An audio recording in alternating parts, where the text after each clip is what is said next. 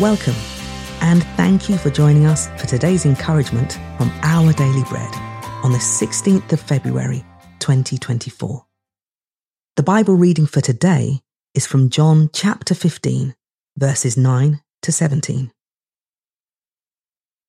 As the Father has loved me, so have I loved you. Now remain in my love. If you keep my commands, you will remain in my love, just as I have kept my Father's commands and remain in his love.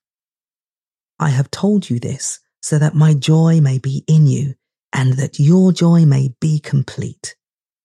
My command is this: love each other as I have loved you. Greater love has no one than this, to lay down one's life for one's friends. You are my friends if you do what I command. I no longer call you servants, because a servant does not know his master's business. Instead, I have called you friends, for everything that I learned from my Father, I have made known to you. You did not choose me, but I chose you and appointed you so that you might go and bear fruit, fruit that will last, and so that whatever you ask in my name, the Father will give you. This is my command: love each other.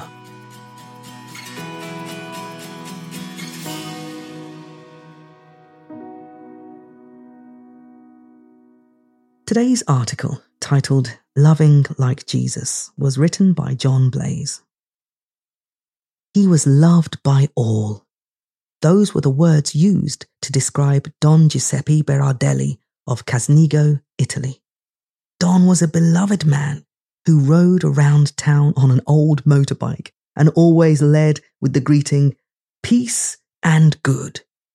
He worked tirelessly on behalf of the good of others.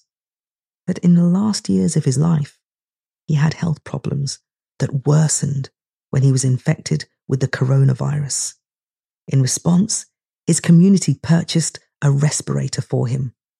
But when his condition grew grave, he refused the breathing apparatus, choosing instead to make it available for a younger patient who needed it. Hearing of his refusal surprised no one, for it was simply in his character for a man who was loved and admired for loving others. Loved for loving. This is the message the Apostle John keeps sounding throughout his gospel. Being loved and loving others are like a chapel bell that tolls night and day, regardless of the weather. And in John 15, they reach somewhat of a zenith, for Jesus lays bare that it's not being loved by all, but loving all. That's the greatest love. To lay down one's life for one's friends. Human examples of sacrificial love always inspire us, yet they pale in comparison to God's great love. But don't miss out on the challenge that brings, because Jesus commands us to love each other as I have loved you.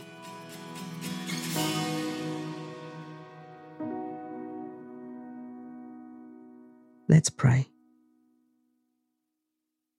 Loving God, please help me to love others as you love me.